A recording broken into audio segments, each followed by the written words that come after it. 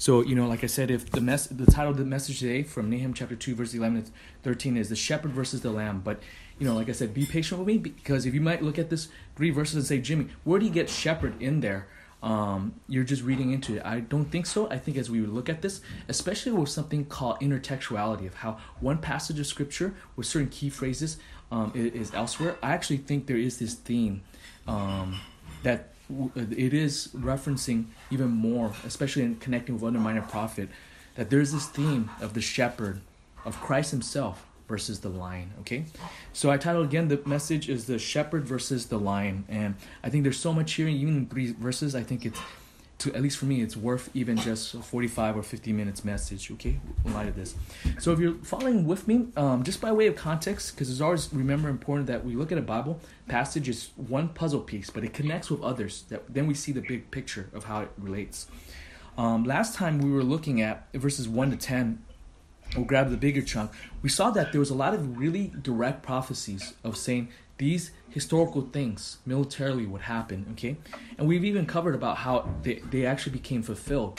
And even writers outside of history, whether they're Greek writers, Roman writers, and Babylonian chronicles, which were the Babylonians were the actual one that God used to destroy Nineveh, the details were fulfilled exactly to the T, okay? But then when we get to here, we see in verses 11 to 13, it gets a little bit more symbolic, right? It gets a little bit more metaphorical with this use of the term of a lion, okay? With lion. I actually last week was trying to put everything in the line, then I realized, man, there's so many things in line, I think it's worth for even next week, which is today, okay? So today's message, we're going to see 3 points. We're going to look at, talking about in God describing Nineveh as a lion, or the empire, the Assyrian Empire, as a pride of lion. Is that what it is? A group of lion is called a pride, right? It's not called a pack, okay? So when we look at this, we're going to see that there's going to be 3 things we need to know, okay? So how many things we need to know? 3 things, okay? So if you guys are taking notes, these are the 3 points for the night, okay? Point number 1, we need to know the elimination of Assyria is astounding news. I'm going to repeat this, okay? Point number, by the way, all these is going to be we need to know, ... So if you're taking notes, you can write, we need to know, ... And then underneath it, indented, number 1 is we need to know the elimination of Assyria is astounding news. The elimination of Assyria is astounding news. This is based upon verse 11, okay? Verse 11, the elimination of Assyria is astounding news. Let me say this again. Point number 1, we need to know the elimination of Assyria is astounding news. And then point number 2, we need to know the oppression of Assyria is fierce. We need to know the oppression of Assyria is fierce. We need to know the oppression of Assyria is fierce. This is based upon verse 12. It's anchored on verse 12 is point number 2. This explains why is it God's going to eliminate them, right? It's because their oppression of Assyria is fierce, okay? And in point number 3, we need to know the causation of Assyria's fall is the Lord. The causation of Assyria's fall is the Lord. The causation of Assyria's fall is the Lord. This is based upon verses 13. Okay? Let me repeat again all 3 points. And again, of course, each one we go over this, I'll repeat them. Number 1 is we need to know the elimination of Assyria is astounding news. Okay? Is based upon verse 11. Point number 2, we need to know the oppression of Assyria is fierce. That's based upon verse 12.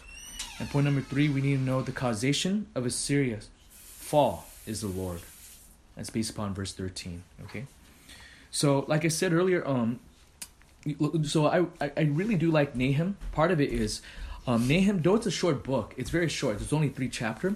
I think for such a small book, there's actually different kinds of literary forms or genre, because you see that there's direct prophecies. There's going to be, even next week we'll look at one of the other ways that the writings of the prophets look very different. If you guys notice, like we went over Jonah, right? Jonah as prophecy was narrative. It almost looked the same like if you read Genesis. It's just straight story, plot line, and all of that, right? But here we also see prophets in the Old Testament could be very diverse writing. Some of it could be very direct, clear of saying this is going to happen. A, B, C, D, E, and then you're like, okay, this is very literal, and exactly what happened. That's what we saw last week, right? Then there's like themes of visitation, of God's second coming, with Christ's second coming, with God's coming down to judge. That we saw that in the first chapter, right? And then today we're going to see it's more metaphorical, which we see a lot of that throughout the different parts of the prophecy, okay? So I see, Leanne, you just joined in. We just started in Nahum chapter 2, verses 11 to 13. So I thought this is actually a good passage to look at, because sometimes people could be like, how do we interpret? There's all these discussion of hermeneutics, how to interpret. And I think Nahum is a good book because even though the short part is very short, using metaphorical language to describe Nineveh, right? Because you can think of Book of Revelation, Daniel describes as animals, and how do you understand all these things? I think this is a little bit window of that, okay? So in light of this, this is now going to describe in more metaphorical language to say God's going to judge Nineveh, okay? But even with this, we're going to still see there's historical details with that, okay? So let's look at point number 1, based on verse 11. We need to know the elimination of Assyria is astounding news, okay? Look at verse 11. Verse 11 begins really with a rhetorical question. I don't know how your version has it, whether it's one rhetorical question or whether it's two, okay? I think we could divide into two for our English grammar purposes. The first one is, where's the den of the lions and the feeding place of the young lions? And then the second set is what? Where is the lion, lioness, and lion's cub went with nothing to disturb them, okay? This rhetorical question shows how shocking it is with the news that Assyria will one day no longer be an empire, okay? So in light of this, I think the first question, whenever we look at these things that's symbolic, I think the first question we must always ask is, what does the reference refers to? Okay. Ben W., I'm going to mute you just because there's feedback. Is that okay? Okay. Okay, cool. You got it there before me, okay? So, and again, we'll do the prayers for those that join in later, okay, after. But so the question for me was, whenever we see all these animals, we always ask the question, right? Whether in the book of Daniel, wherever it is, who is this referring to? I actually think the line seems to refer to the king of Assyria. Because you guys remember, even when we look at earlier parts of Nahum, we saw that using that you, like I know in English, you is just one word, right? When I say, hey, you, everyone could turn their head. But remember how we talked about how in different languages, you could identify the you more specifically. Like, Nancy, help me out. In Spanish, is there a difference of female and male you? I think there is, right? I think in Chinese, they don't have a distinguish between male and female, but there's a difference between singular and plural. But in Hebrew... It's like you say y'all. Yeah. If you use a New American Southern Bible instead of New American Standard Bible, you probably have y'all, right? For all those that's in the South with Jesus and James and now you, Ben. Okay? Shout out to all you guys. Okay, but going back on with this. So we saw all that. And then when we clear it up, then it becomes very clear much more who's who, right? And we saw the Assyrian king mentioned earlier. I actually think the line in verses 11 is actually referencing to the Assyrian king. Now, I separate that from the lioness and also the different terms, a variety of terms used to describe like younger, baby, or juvenile, or not fully mature lions, okay? The reason why I say this is because when it talks about lion, lioness, and lion's club, and younger lion, the lion, of course, leads the pack, or leads not the pack, what we call it in English word, the pride, right? The group of lions, okay? And I actually think another reason why God uses this is because I actually think God is almost like using Assyrians' way of the way they see themselves, and he's turning it on them. Like, maybe another analogy would be like, it's almost like a rapper. He's battling them, and he's using their own lines, their own bragging thing, and he's turning around on them and making fun of them, right? If it was almost like, if the guy's gonna say, hey, I'm a king of rap, and you just say, hey, yeah, you're a king. The only king I know is what? Is you're the beef of Burger King. That's the only time you know. Something like that is equivalent of that. You get what I'm trying to say here? So he uses because Assyria loves to describe their own king. The king likes to actually oftentimes describe himself as a lion, okay? It's often used as a lion. Now, before we go further, I know some of the commentaries if you ever read, there's a lot of confusion because they're like, why is it a lion? Because there's a sense where, if you remember, like from your history class, in fact, if you Google right now Assyrian lion, you'll see there's a lot of pictures of like these kings killing lions, putting all these arrows on them, or even breaking their jaw, like king literally holding the jaw, ripping it, all that kind of thing. It is true that king loves to hunt lions to show, hey, we're powerful. That's one way lions are used. But the other way they use is often say, hey, when they talk about invading other countries, they no longer say, I'm more powerful than lions. They say, I am the lion, okay? Just for a reference, and again, later on tonight, I'll email out the prayer requests, which include the outline documentation, okay? Various kings for multiple generations. When Assyria was strong, there was many kings in their line, in their lineage of kings, that would often call themselves a lion. For instance, there's one way as late, as early, or as long ago, as far away as between the period of the 900 BC, which is almost 3,000 years ago. There was a king of Assyria named Abdad, so don't quote me a pronunciation, okay? Abdad Nirari. He lives from 991, or he reigned from 911 to 891 BC. He called himself, in documented writing that we have, he calls himself a potent lion, okay? That's a big bragging thing, to call yourself a lion, true or not. But he's not the only one. There's also Sargon. You probably hear the name Sargon. Sargon II, he reigned from 721 to 715. Oh man, I accidentally put a dash. 705 or 15 BC. He called himself, this is what he calls himself. He says, quote, a wild lion who is lordly with frightfulness, right? He's saying that when he's invading, he's like, hey, I'm like a wild lion and everyone's afraid of me. I mean, this is really bragging terms, okay? Another one is what? Sennacherib, okay? He's like a lion. He calls himself like a lion, I rampage, okay? So you guys see this? Sennacherib, by the way, we know in scripture, okay? Remember the one that invaded and God, saved Judah by God's grace. And then his army, we saw this previous weeks, right, in our study. So that's what he described himself as, okay? Another one is Esarhaddon, okay? Esarhaddon, okay? So I can't pronounce things. You're just going to have to wait till I email out the outline, okay, tonight. But he reigned from 680 to 669 BC. And he says of himself, these guys, by the way, living as kings, sometimes people think, oh, I wish I was a king. But you guys realize living as a king back then means you have to be paranoid, because with all that power, someone else will want to take it, including your own family members. So when his own brothers tried to rebel against him while he was going on military campaign, he wrote in his record, he said he was became like a terrible, he became like when his brothers took over, he says he raged like a lion, okay? And when he described his invasion, he says, quote, like that of a terrible lion, okay?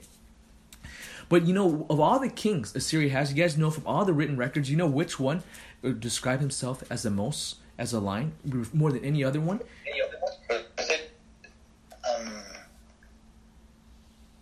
I was saying Nebuchadnezzar, but he was yeah, that's Babylonian. Babylon. Yeah. Which, by the way, when I was in Iraq, there was all these things Saddam Hussein put Nebuchadnezzar's image, but he puts his own face in there with a lion, which is pretty crazy. With the Griffith-looking thing.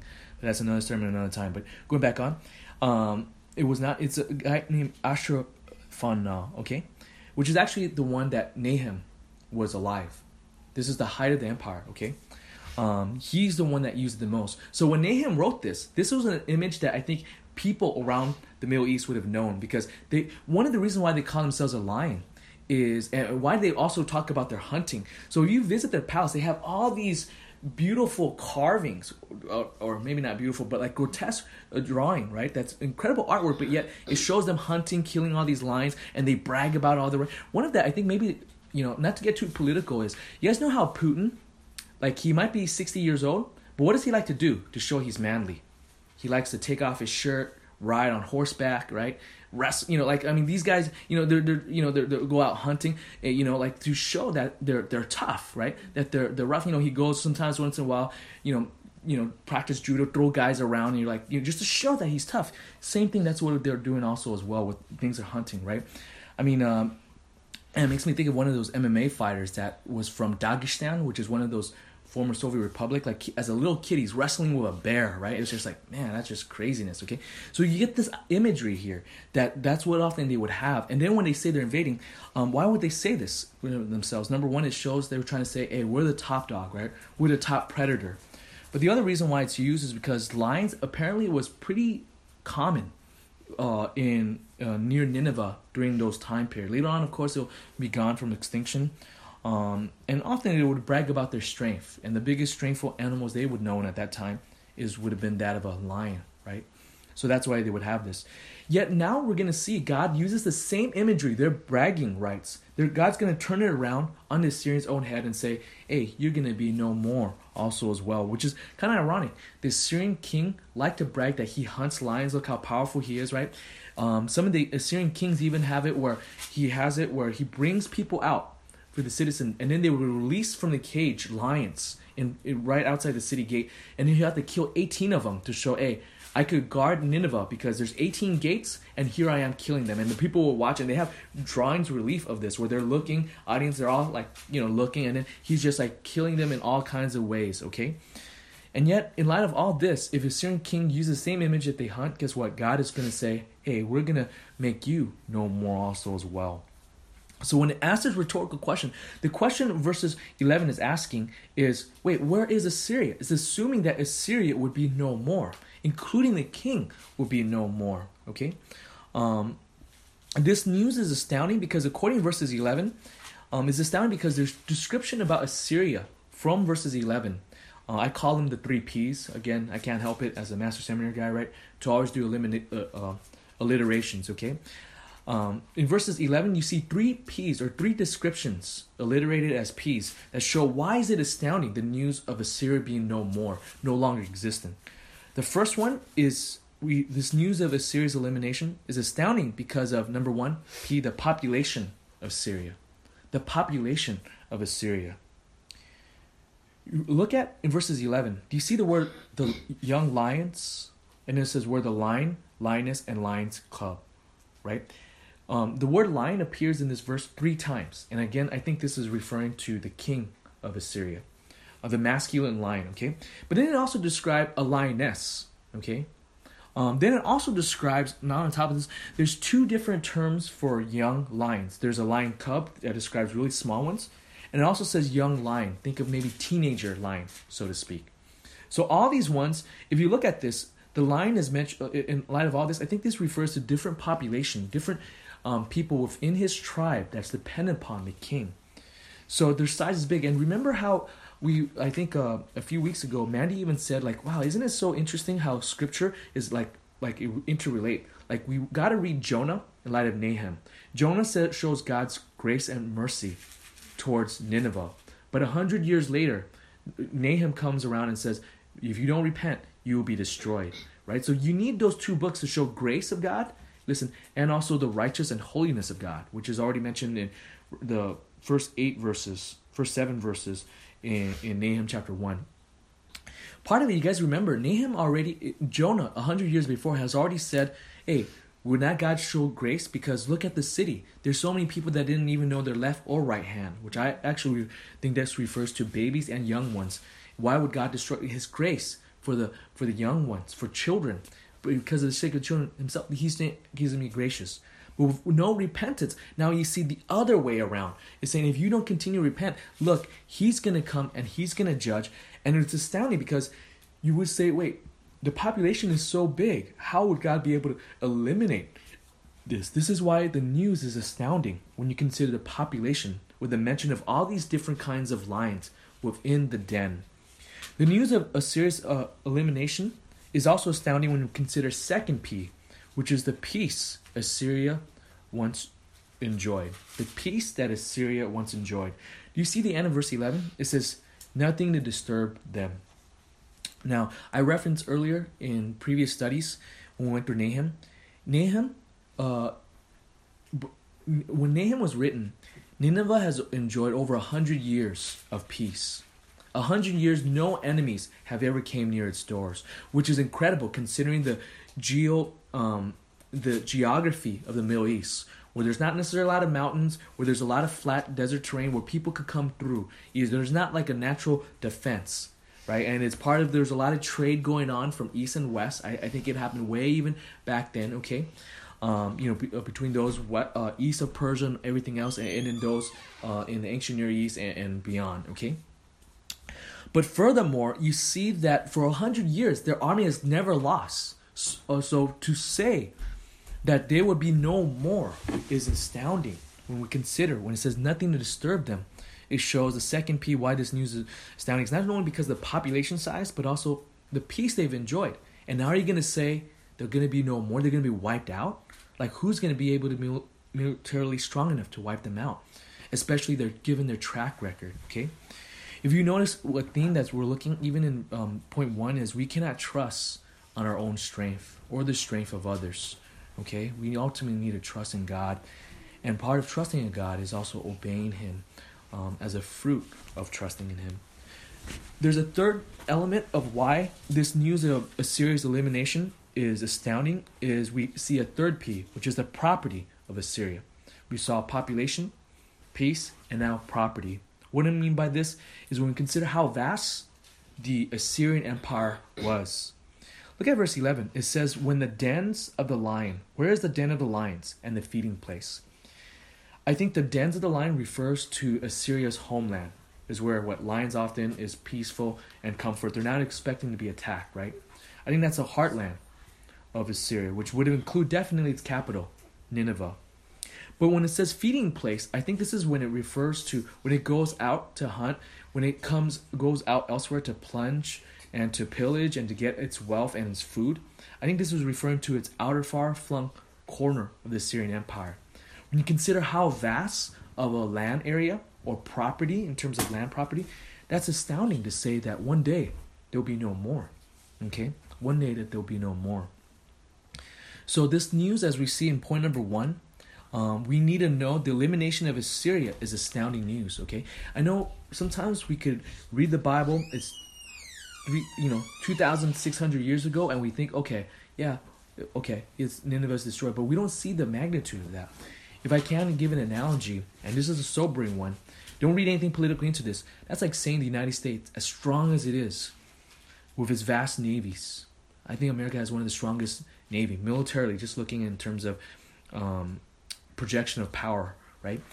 When you look at all this, then you consider with its big armies, right? Yes, the United States, we have, I know as much as Republicans say we could ours have bigger military, we have a pretty big military.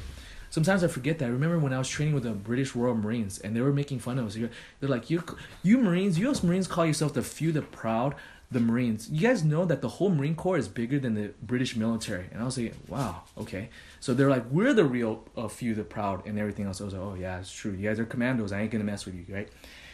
But that's all to say. As powerful as it is, we should never think America would necessarily always be there to survive that. Nobody could challenge us, okay? We need to see the challenge of this passage, the theme of statism, of just relying on a country. And I know today there's a lot of talk about Christian nationalism and everything else, but I think there's also a challenge towards secular nationalism too. Secular statism, where people can say we don't need God and His laws, right? That's more prevalent of a problem in our culture today. I mean, just think about how our world is so crazy, man. Our world is so crazy. I don't know if you guys heard on Twitter, there was a pastor that just tweeted about need to be modest. Has anyone heard anything about it? I think he's friends with Jesus.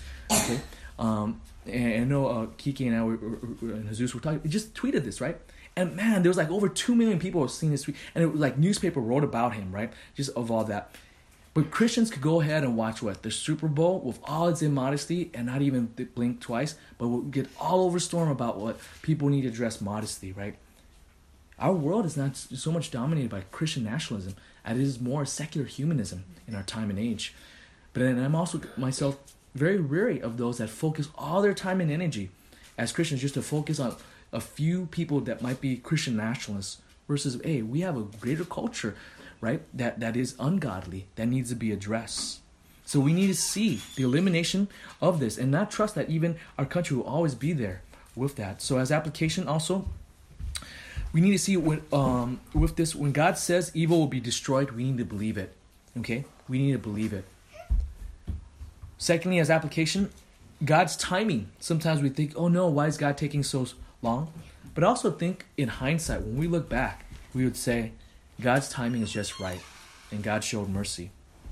If I could just give you a human analogy, Osama bin Laden, right? 9/11 happened, and I remember for a while when I was in my 20s thinking, man, when are we ever going to get this guy? Maybe we'll never would. But there comes a day, he did see, right? If I could just tell a slight joke, right?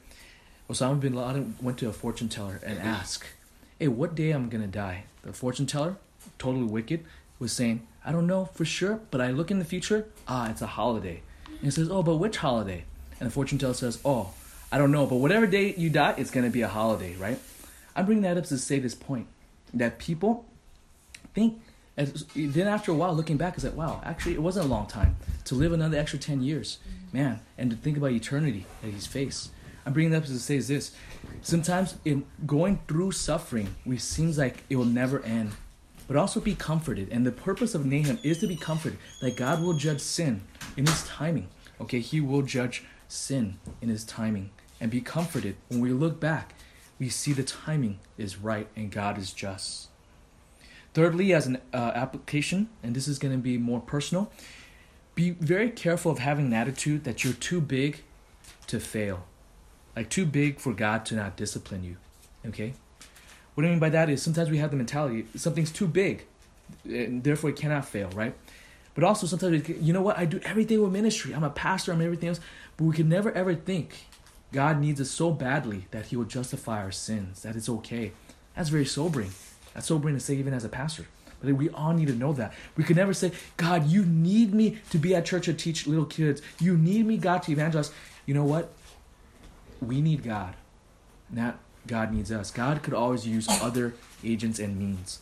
So therefore, we need to remember too, as big as Assyria is or everything else, God used Assyria to discipline Israel, the 10 upper tribes. But don't ever think that therefore, because they're within that God can never judge them for their own sins. Let's go to point number 2. We need to know the oppression of Assyria is fierce. We need to know the oppression of Assyria is fierce. This is based upon verse 12.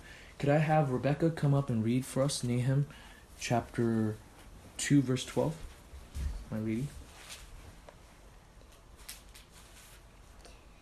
The lion tore Nephir's cubs, killed Nephir's lioness, and filled his lairs with prey and his dens with torn flesh. Amen. Thank you for reading that. Okay. Did you see the message from Army? Okay. So here we see, I think verses 12 is very important also. When we've been looking at Nahum for a few weeks now, we see a lot of death and destruction and all these things and devastation. We might think, oh, God is just cruel. But I think we must always remember one of the reasons why God is, they're now at a point of their violence, to the point of they idolize violence, right? It's a battle. We've seen earlier, they mock God even to King Hezekiah, saying, hey, no gods were able to rescue any other kings. What makes you think your God will rescue you from the might of Sennacherib in Assyria, right? Part of this also, why they are judged this, don't forget in light of verses 12, it shows the oppression of Assyria is fierce. We need to know that, okay? Here the line, if you notice here, like I said earlier, I think the lion here represents the king leading the pride, the pack, okay? Notice in verses 12, while I mentioned different kinds of lions within the pack, different ages of lions, even gender, if you notice the one main action is the male lion, okay? He does all the action. It says the lion tore, okay, in verses 12. It also mentioned kill, okay? Killed enough prey for his lioness. Does any of your versions, instead of saying killed, say strangle for the lioness? Okay. Mrs. Burns says that literally in the Hebrew, it's to strangle, like to get someone's neck and to crush it, right? And then it says filled his lairs with prey. That is, it's giving so many animal. It's like man, this is bringing all these animal produce, so to speak, in terms of food. Okay, that's all the action of the king as a leader of Assyria. Okay, and notice what the rest of the lion group or pride does is receive, right? And notice in verse 12 it says, enough for his cubs, okay? Enough prey for his lioness, his dens with torn flesh. So it's not just only they're eating enough. I mean, this is like this is a buffet of flesh okay? That even in the dens where they're staying in this homeland of Assyria, they're able to have all these benefits of all that. Now, next week when we go through Nahum 3 or next few weeks, I also want to point out they even have something even that God even talks about, even trafficking of enslaving people and all this, okay? So it's not just only those that are dead that they're bringing dead. They're going to enjoy the fruit of even bringing slave labor also as well, okay? And God's going to be really upset with that as we look at, and even taught Nineveh with that, okay? So here we see in the Hebrew, with these 3 verbs and 4 objects, it shows just how much action this lion is able to do. In other words, it shows the fierceness of the lion. It shows the fierceness of the king of Assyria, and therefore even the fierceness of Assyria itself.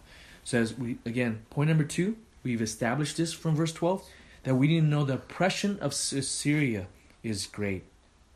And let me remind us too, if they're going around everywhere to conquer, and if the hunting ground or prey ground refers to the different parts of the empire that they're conquering and oppressing, remember what does this mean, moving beyond the symbol into something literal history? What it would mean that other people group, including those of Judah and Israel, would have known what it's like to be conquered and to be oppressed, or to live in the shadow of that. And this shows how oppressive Assyria's hunger for empire is, okay?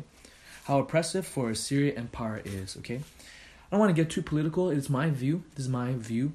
I think in America we have 2-party system. If you ask me honestly, 2 parties could desire empires, and even a big foreign policy of intervention. Okay, I know I say this sometimes because sometimes people these days, I remember my mom sometimes saying, "Oh, Democrats are usually peaceful," but if you look from the history of the 1900s, right, the 1900s from Woodrow Wilson on, I don't know if most wars were caught by that. I think people just only think of Bush 1 and 2, but most wars since the 1900s on has been caused by this. Again, I'm not trying to make anything political, but I do think Nahum is a book that has political implication. Does that make sense? I'm not trying to be partisan for partisan's sake. And I think we see one thing here as application is we need to see that when it comes to oppression, with all these things, man, God doesn't take lightly when people go out there to oppress others. As application, sometimes also, I think even when you look at this, another application is sometimes when we deal with the problem of evil, like you know how people sometimes, I think the problem of evil, there's different kinds of problem of evil. Sometimes people ask the question, why would God eliminate or judge and send people to hell? Why would God wipe out the Canaanites? Why would God wipe out all those people when Israel went into, or the Hebrews went into the promised land? And I think sometimes we need to take a step back and actually see the evil for what it is. I'm convinced sometimes unless we see people truly the sinfulness of sin, only then do we think, wow, you know what, God, you are judge. I actually think, I don't have time to go over this, but I actually think there's some passage in the Old Testament that says that when we go to heaven, we will rejoice in God's judgment. It's very hard for me to comprehend this because I think about, what about loved ones? I want my mom to be saved. You guys know that. I want the assurance of my dad's salvation. But I think something about in heaven, maybe we see the sinfulness and wickedness of that. Now, that does not mean right now we're cold, right? Because in Romans 9, the first 4 verses, Paul, even in talking about election and all that, he makes it clear and says what? We need to be broken-hearted people that believe in predestination. We want to see people saved so much, we would rather that we be cut off in a curse, as what Paul says, right? I bring it up to say is this. Sometimes when we see evil, only until we see evil do we say, God, you are righteous to do what it is. Brother Eric and I, a few years ago, way before pandemic, we went overseas by the grace of God to teach, train pastors. One country we went to was a very sad country. A third of the people was killed by the government in just a period of less than 10 years. A third of could you imagine wiping out people? Some of the reasons why they wipe out people is if you have glasses, they say, oh, you must be a capitalist because you read books.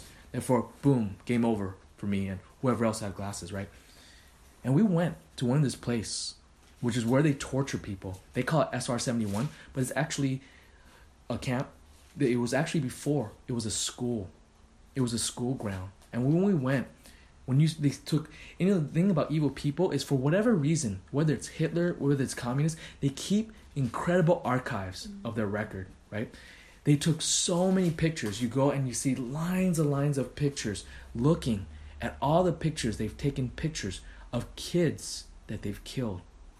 And towards the end, when we end thing, we see what this country is known for: all its rows of bones, of skulls. And when we look at the skulls, we remember that those are people, and those skulls have holes, of bullet holes from them. When we looked at that as a Christian, you see with that, you should have a sense of holy righteousness, of righteous indignation, of saying, woe is those that could be so fierce, that could kill people, kids. And before we point finger at another country, man, think about our own country. I think our country have killed more people than that country. I know a third is a lot of a population percentage, but the country is not that big. When you count how many people that have been killed in our country that are preborns, that number is many times over. And everyone could point their finger and point at that country. But man, we are no more better than that. We as a country I'm talking about. Now, I'm not talking about believers, okay? But let us see in point number 2, also see that when God judges, it is God's crying out, okay? Let me say this real quick. Christians are often going to be, I think if there's any area of oppression, if any people that's crazy, you're always going to find 3 kinds of people. Mercenaries, soldiers who take advantage of people suffering, right? Merchants of death, people selling arms or selling things for high costs. Doctors, and what's the other one? Christians, right? Or 4 people. Christian missionaries and Christian relief workers, right? I know right now we are on WebEx, and I'm glad we are. If I could just share this a little bit too. We know there's a big country in Asia, right, that has things that we prayed for, what Josh prayed for. I'm not going to say all of this because this recording is going to be on sermon audio, and I kind of want to, be able to go back, right? And the first time that I ever heard about oppression was never from the government news first. Was because there were some of the people that are believers there. Was the first one that knew there was oppression. You know why? Because some of those old little grandmas, they're Christians, but their sons might not be at church, but they work as police officers. And guess what? They were no longer working in their local area because they were taken away to go to a far province. And then they're saying, whoa, they're writing back home to their mom, this is horrible what's going on. Some of the people that's even within the missionaries church that we support were educators, and they're taken away from their area they work at to go to a whole bunch of people they have. And guess what? Who's the first one that would notice all these things that speaks out? Some of the things they first told me, I was thinking, are you sure that is so bad? They even keep records of knives and everything else. And I was like, this sounds too incredible. The knives are in every block. Until suddenly what? They're the first one to know it and they're the first to say and pray for this. And then years later, you see on Vice documentary, exactly when someone, and I was thinking, I cannot believe this is so real. I'm bringing it up to say that we as Christians, we need to see oppression for what it is, and we need to pray. But we need to see when God judges rightly. Let's go to point number 3. We need to know the causation of a serious fall is the Lord. We need to know the causation of a serious fall is the Lord. You see, when we've looked at all the previous weeks of our study, we also saw that it's going to be God bringing the Babylonian army to conquer and destroy Nineveh. Yes? But don't forget, it's not all, it is the secondary agent is going to be soldiers, the Babylonians, all these other things.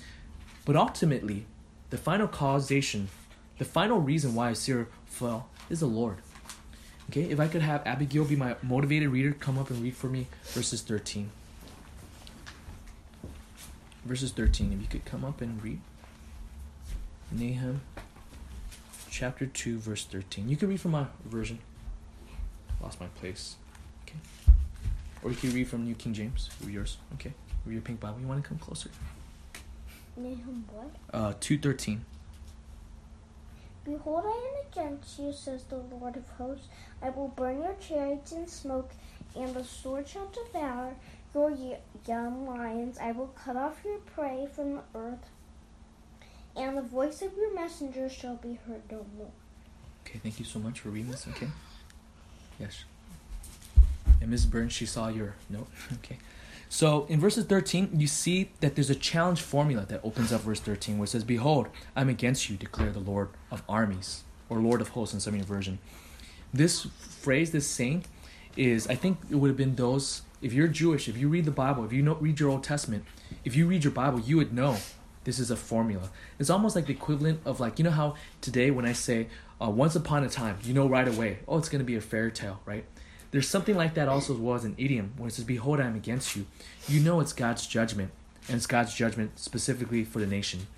You see this formula, for instance, if you look at other places, like in Jeremiah 50, verse 31. We're not going to go there, but if you're just taking notes for the sake of time, Jeremiah 50, verse 31, use that same formula against the Babylonians, which is like the next empire after the Syrian, right? Jeremiah 51:25, the same thing. Jeremiah 51:25 uses that same thing, "I'm against you," right? It's against the nation, the Gentiles, okay? And Ezekiel 26:3, Ezekiel 26:3 refers to the city of Tyre, Tyre, which is the Phoenician area, which is now modern day Lebanon, when God says, "I have this against you," okay? So this challenge things refers, why is this significant? I want to make this point is, this is, Nahum is not saying, okay, yes, God says going to judge, so hey, all you guys in Judah, go destroy them. No, it's not saying this. It's saying God is the one. And it's not even saying ultimately it's just the Babylonians, but it's God himself that is against Nineveh for their sins, for their oppression, for their pride, for their idolatry, and for their bragging, thinking they're stronger than God. And if you look at this verse, there's 4 lines, okay? It switches back and forth between metaphorical statements to literal statements, okay? Going back and forth in these 4 lines. If you look here in verses 13, it says, "I will burn up her chariots in smoke." This is what? Literal. And I actually think this "her" is referencing to Nineveh, okay? There's only one other time in the Old Testament where it talks about chariots and smoke, okay? That's actually in Joshua 11:6. Joshua 11:6. For the sake of time, I'm not going to turn there for tonight. But that's where it's describing in the time of Joshua, of saying, hey, God's going to grant victory. How do you know there's victory? Well, their chariots up in smoke. Chariots back then, and by the way, Assyria have perfected their chariots for hundreds of years. Think of it as almost like a main battle tank. Okay? Think about a main battle tank. Even in today's world, you guys realize there's not a lot of tanks. Okay? The whole Marine Corps, there was one time there was only 50 tanks in the whole Marine Corps. And every time we see a tank, I think I even shared last week, it's like a big deal for us, right? Because most of the time, when we see it, it's like, whoa, it's like the Mars of war or something like that for us, right? Because there's so few tanks with that. Most of the time, Marines are walking infantry. They come in by plane or light vehicle, track vehicles. But going back on, it's saying, hey, they're going to be destroyed. Their army is going to be destroyed. That would have been shocking for them, okay? They had an incredible large army, and a professional army at that. It goes on then, the next line says, "And a sword will devour your young lions," where now God is a symbol as a sword, okay? Okay, I know it says a sword will devour you as a subject, but I think in light of the theme where it says, "I am against you," it's God himself that's waging war against the very young. Again, this is a contrast earlier to the book of what? Jonah earlier, where God shows grace, because even all your young ones, they can't even tell left or right, and he's going to be gracious. But in 100 years of unrepentance, 100 years later, where sin now gets even worse, guess what? God says, "I will devour your young." It goes on in the third line. "I will eliminate your prey from the land." It's saying, some versions say, "I will eliminate the prey." Some version, I think the better way to say it is, they won't be able to have the ability to go hunt for prey, is how I take the Hebrew. There's some issue with the consonant, how to interpret that. Or consonant vowels, okay? And then it finally says, "And no longer will the voice of your messenger be heard." We saw this messenger, right? Remember how we saw earlier parts where whenever they send messengers, they brag so much how much their king is, how powerful they are, don't trust your gods, all of those things. But God now says, you know what? The day of your messengers will one day be no more, because you will not be an empire. Your next generation is wiped out. Now, before we think God is just cruel, when we get to Nahum chapter 3, I actually think God still shows grace. If you pay attention to the wording in the Hebrew, he allows certain people to still escape from the destruction of Nineveh, okay? So that today, that's why we still have Assyrians, okay? Although they don't live in Nineveh no more. Nineveh's a ruin, okay? Fulfilling prophecies, okay? So we see in all of this God's prophecy. And again, this is the Lord. But when we say Lord, you guys realize in English, sometimes Lord could be not clear, right? Because we could also say, like in 1 Peter, Sarah calls Abraham Lord. But does that mean Abraham is Lord? No, it's Lord could also be Sir. Or slaves could call their master Lord. So the question then that I ask is, who is this Lord? Who's this Lord? And I think most of us would say it is who? It is God, right? But among God, who is this? Which one of the Trinity? Would you be shocked if I were to say this is Jesus Christ? I think this is Jesus Christ. Specifically, the one that goes against, this is so much God is against the Assyrian, is the reason why, is a cause for Assyrian fall, that I actually think this is actually in reference to Jesus Christ. Why I say this is because Nahum is part of the minor prophets, and the minor prophets actually connect by theme a lot with other books within there. There's same theme and everything else, or there's repeating themes. You can see it it's almost like a chain link. There's certain parts with that. Turn with me real quick to Micah 5. We all know Micah 5 around Christmas time. What's a famous verse in Micah 5 around Christmas time that we all know? You might not know the whole book of Micah, but we all know this because of messianic prophecies about where the Messiah will be born at, which is born in the city of where? Bethlehem, right? Micah 5:2, when we turn there, could I have, just so I could catch my breath, could I have Hannah, could you read Micah 5:2? Micah 5:2. I know there's going to be some hard words. Okay, Micah 5:2. Okay.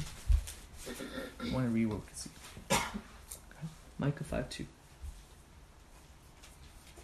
But you, Bethlehem, Ephratah, through you are little among the thousands of Judah. Yet out of you shall come forth to me the one to be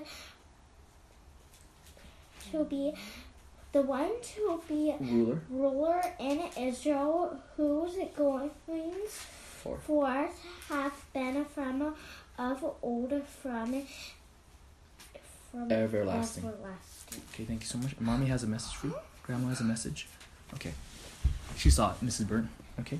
So reading that, we all know this messianic prophecy, right? This is predicting. By the way, it not only predicts the humanity of Christ, but also the divinity of Christ, because he's from ancient, he's from old, okay? This is definitely Christ. But if we only read this, we miss the context where if you scroll down with me, or look down with me in verses 6, he suddenly says they will shepherd the land of Assyria with the sword. Do you guys remember this theme of sword and Assyria? Yeah, that connects back to what? Nahum chapter 2 verses 12, right? Verses 13. Remember that? The sword. The Lord is the sword. But then it goes on. The land of Nimrod at his entrance, and he will deliver us from the Assyrians when he attacked our land and when he tramples our territories. You know what's amazing about here? This is now saying that there'll be people that is going to go rule over them and conquer. But then they also mention about a singular he. Okay? In fact, if you even look further in verses 4 and 5, he will arise. And who's this one? The one that is from where? The one that is from Bethlehem. He will arise and shepherd his flock in the strength of the Lord, in the majesty of the name of the Lord his God. And they will remain, because at that time he will be great to the ends of the earth. This is talking about Messiah. He's going to be a shepherd. That's why he's called the great shepherd, good shepherd, all of that. And he's going to be the shepherd not just only of Israel, but of all the lands. Right? And then notice in verses 5, this one, talking about Jesus the Messiah, will be our peace when the Assyrian invade our land, when he tramples on our citadels, then we will rise against him. And thus why we titled today's message, this is what? The shepherd versus the lion, right? But the way he conquered is not just military might and destruction. Part of it is he also goes deeper. How? By changing people's hearts, right? By Christ conquering over sin, by dying on the cross. And even today, I know culturally there's a lot of Assyrians that are cultural Christians, not all of them necessarily, But there are definitely real Christians that are Assyrians. Again, Nineveh's no more. None of them lives in Nineveh because of fulfilled prophecy. But I think this is an incredible thing where you see the word of God here, that the shepherd versus the lion still shows his grace and is the one that's the ultimate cause behind the secondary cause of the Babylonians. Okay? So let me end here.